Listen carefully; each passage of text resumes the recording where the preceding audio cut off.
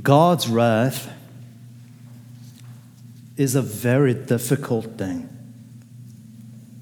First, it's very difficult to talk about God's wrath because you see people today, they want a user-friendly God who puts them at ease. They don't want an angry God who makes them feel bad. And surely that is the reason why many people shy away from God's wrath, both embarrassed about it and fearful about how that message of God's wrath will be received in this day and age. So God's wrath is a very difficult thing. It's difficult to talk about it. But also, it seems to me that it should be difficult to talk about. Isn't it interesting? You go to Starbucks, for example, and you order yourself a cup of hot coffee, and you feel an intense pain holding a cup of hot coffee that you have to put a cardboard sleeve around it.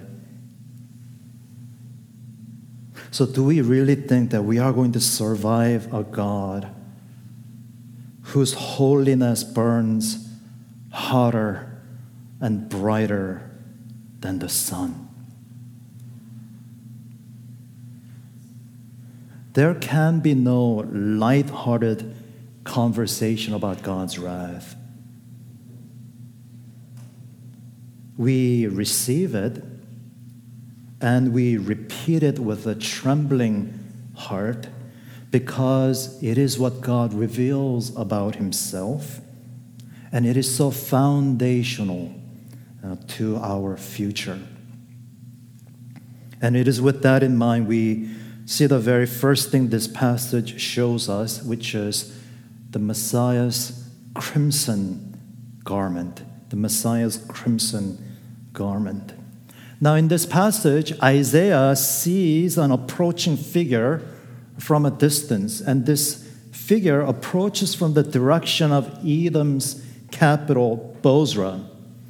Now, you might remember that Edom is Esau's people, and Esau, of course, was Jacob's older twin brother. And Esau, we read, has such a disregard for the blessings that God promised to his grandfather Abraham. And you know how God came and made covenant with his grandfather Abraham. And then after that, he came to his father Isaac. But Esau, he has such disregard for God's promised blessings that he treated his birthright with the contempt.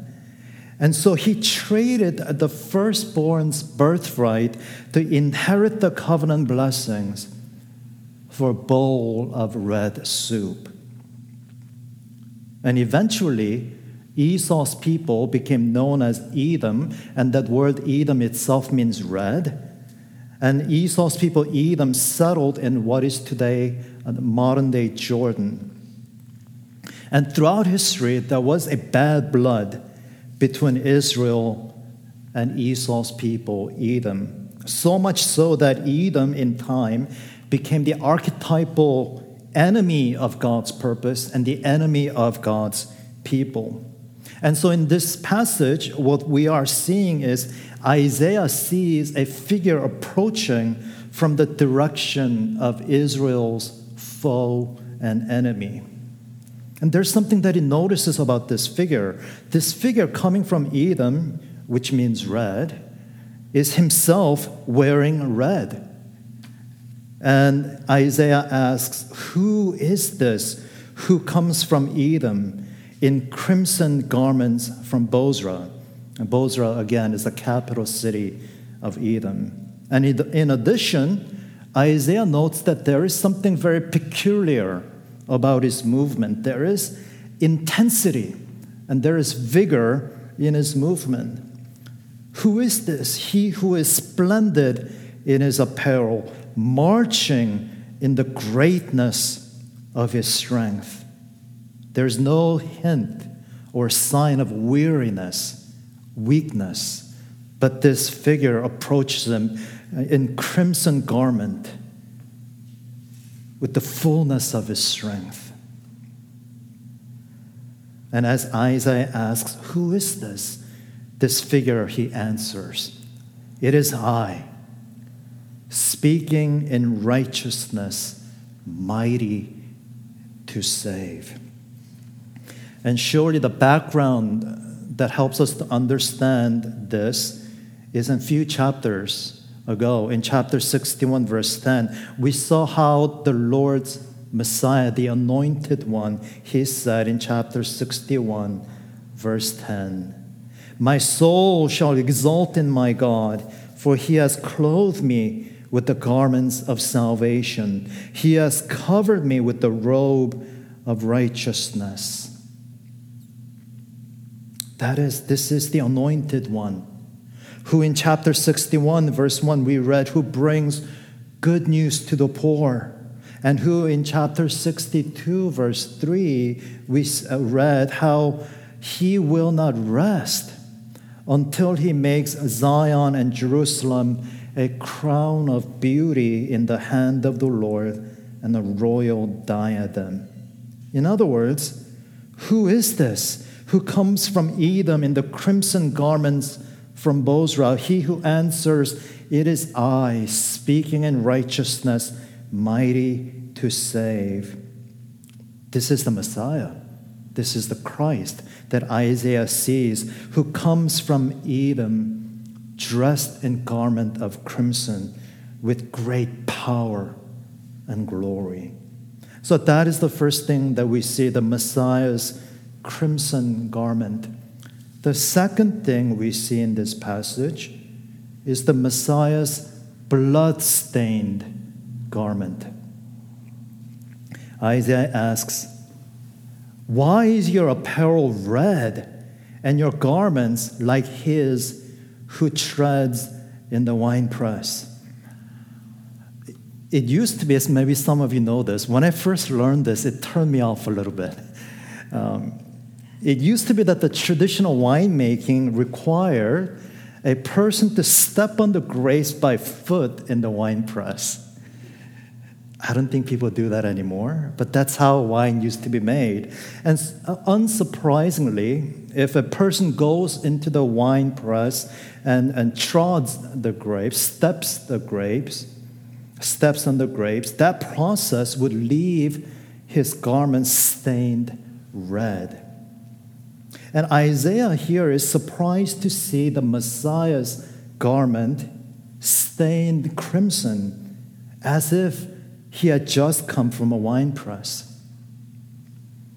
And indeed, he had. And so the Lord, the Messiah, speaks, I have trodden the winepress alone, and from the peoples no one was with me.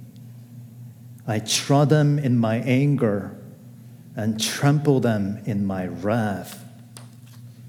Their lifeblood spattered on my garments and stained all my apparel. The Messiah had crushed underfoot the enemy of God's purpose, and he had trampled underfoot the enemy of God's people until his robe was stained red with their blood. Now, of course, this is precisely the point at which some people will say, this is exactly the reason why we don't read the Old Testament anymore. This is, one of those embarrassing stain on God's character in the Old Testament. The God of the Old Testament is a vicious, angry, violent, and wrathful God. We need a New Testament. This is actually what the New Testament says in Revelation chapter 14, verses 19 and 20. So the angel swung his sickle across the earth and gathered the grape harvest of the earth and threw it into the great winepress of the wrath of God. And the winepress was trodden outside the city, and blood flowed from the winepress as high as a horse's bridle for 1,600 stadia. That's roughly 180 miles. So look at this picture. This is talking about Jesus, actually. Jesus is trampling upon the nations in the winepress of God's wrath. So the blood of the people flow up to the height of a horse's bridle. I don't know, is it about this high? Flowing about 180 miles in a torrent, in a stream of blood. Let me tell you, this is more frightening than any horror movie you've ever seen. And then again in Revelation chapter 19, verse 15, from his mouth, whose mouth? From Jesus' mouth comes a sharp sword with which to strike down the nations, and he will rule them with the rod of iron. He will tread the winepress of the fury of the wrath of God, the Almighty. Do you see here that the Old Testament and the New Testament speak in one voice? The Old Testament and the New Testament speak one message. And both the Old and the New Testaments tell us that God's wrath is his just and a necessary response to sin. And unless we are saved from God's wrath, we will face eternal judgment and destruction. Let no one say that the God of the Old Testament is a wrathful, angry God, but the God of the New Testament is a gentle God. It is the same God. And we need to understand and remember the Lord Jesus, when he had risen from the dead in Matthew chapter 28, just as he was about to ascend into heaven and sit at God's right hand, this is what the Lord Jesus said: all authority in heaven and on earth has been given to me. And that authority that has been given to him, all authority that has been given to him, surely includes the authority to save and to judge. And that authority to save and to judge, Jesus shares with no one. And that is why in Isaiah chapter 63, verse 5, we hear the Messiah say, I looked, but there was no one to help. I was appalled, but there was no one to uphold. So my own arm brought salvation, and my wrath upheld me. I trampled down the peoples in my anger. I made them drunk in my wrath, and I poured out their lifeblood on the earth. Jesus, he is the only one with the authority to save and to judge. No one can save us from God's holy wrath but Jesus. Salvation is his to give because Jesus, he suffered, he died, and he rose from the dead. Because salvation is what Jesus accomplished, it is his to give, and he alone has the authority to give that to people. And not only so, judgment is also his to execute, because that is the authority that God gave him. And it is also his and his alone to execute, because that is how he ensures Zion's eternal safety. And that brings us to the last point this morning. We saw the Messiah's crimson garment, and we saw his blood-stained garment, and finally we see the Messiah's splendid garment. And the question is simply this. In the last few chapters, we've been reading and reflecting upon God's promise to bring Zion and Jerusalem to eternal glory and peace. And so the question is, how can God's people have peace while her enemies surround her with malice? And so judgment upon the enemy of God's purpose and people is how Jesus secures his people's eternal glory.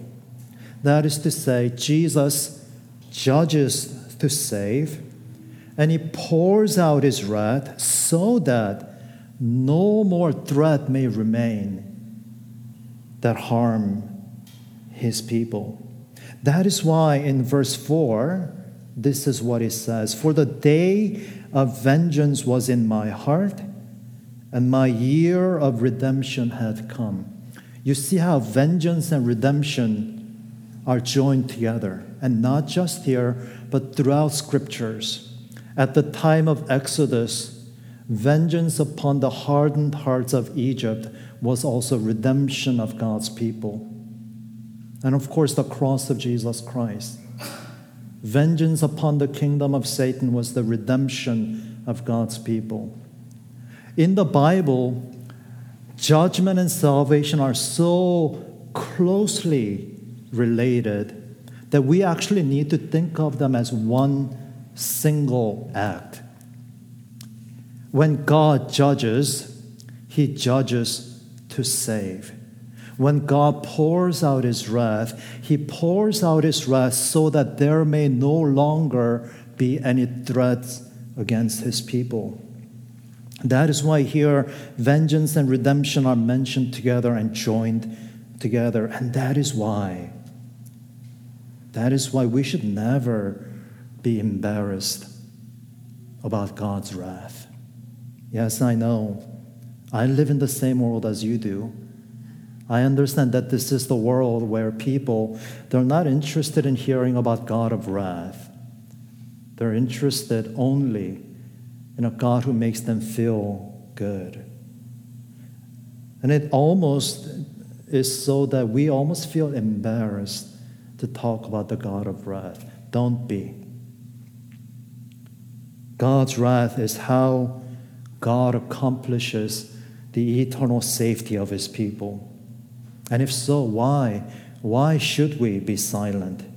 Because yes, God's wrath is never something that we can ever bandy about jokingly, and God forbid. God's wrath is never something that we can talk gleefully about. You know, I think sometimes you see the types of preachers who specialize in fire and brimstone kind of message, and you almost sense kind of a gleefulness as they pronounce judgment upon the unbelievers. That is not okay. That is not right, and it can never be that. But we cannot be silent. We cannot be embarrassed about it, and we cannot be silent about it. Because the wrath of God, it is of a fundamental importance about what God reveals about himself and about our future. And we repeat, and we have to repeat, what God has revealed. That famous, well-known liberal theologian, by liberal I mean someone who did not believe that the scripture was God's word. In 1930, Richard Niebuhr, he made this remark, looking at what was happening around him. He made this remark: "A God without wrath brought men without sin into a kingdom without judgment through the ministration of a Christ without a cross." And he saw it so clearly, and he was exactly right. A God without wrath brought men without sin into a kingdom without judgment through the ministrations of a Christ without a cross. And that is no less true today than it was during the 1930s. But can I put it this way? A God without wrath is a God who does not care about evil. A God without wrath is a God who does not keep his promise to save to the uttermost and deliver his people from every foe, every enemy, and every danger.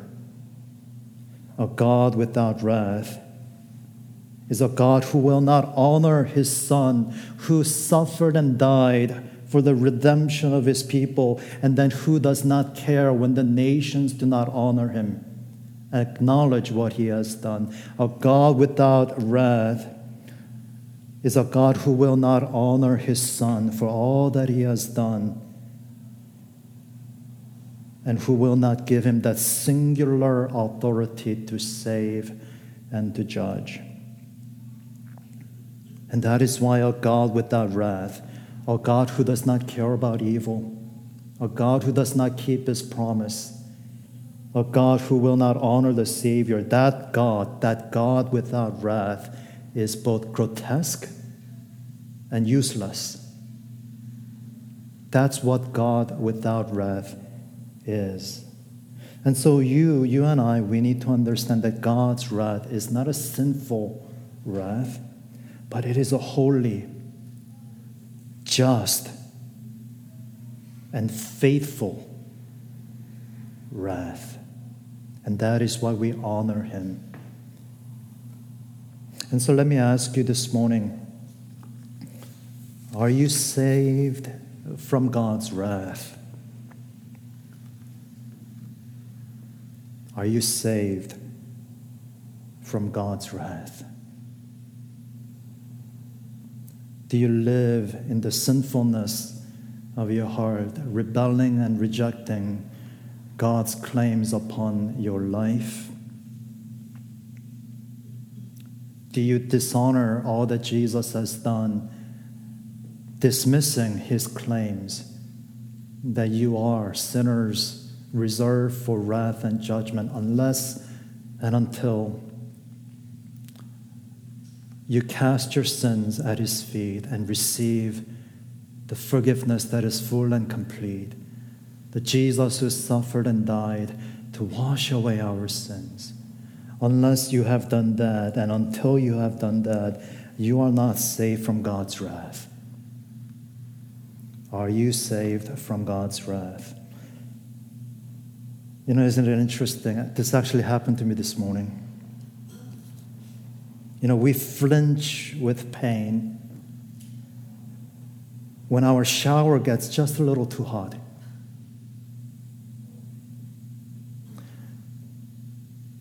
Do you think that you can endure the fire that never dies?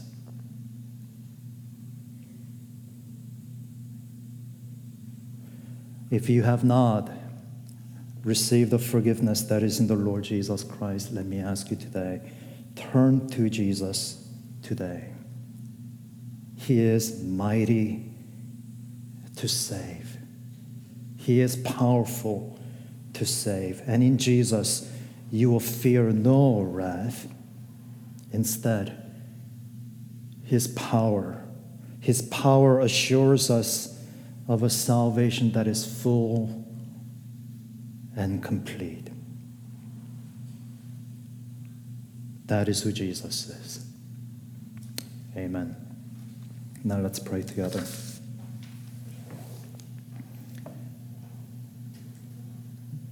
Lord Jesus, we honor you.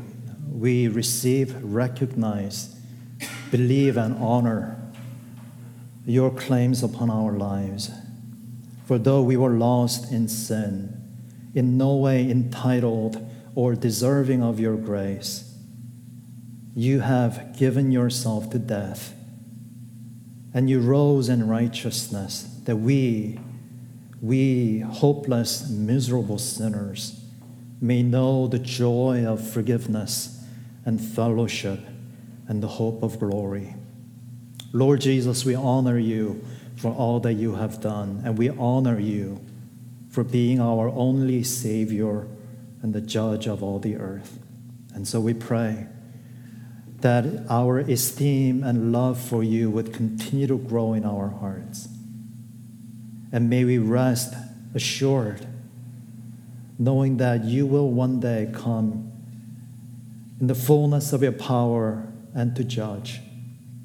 And at that moment, on that great day, you will deliver us from all of our ills, sorrows, pain, and darkness. And we will wait that day with faith and hope in our hearts. And we pray these things in Jesus' name. Amen.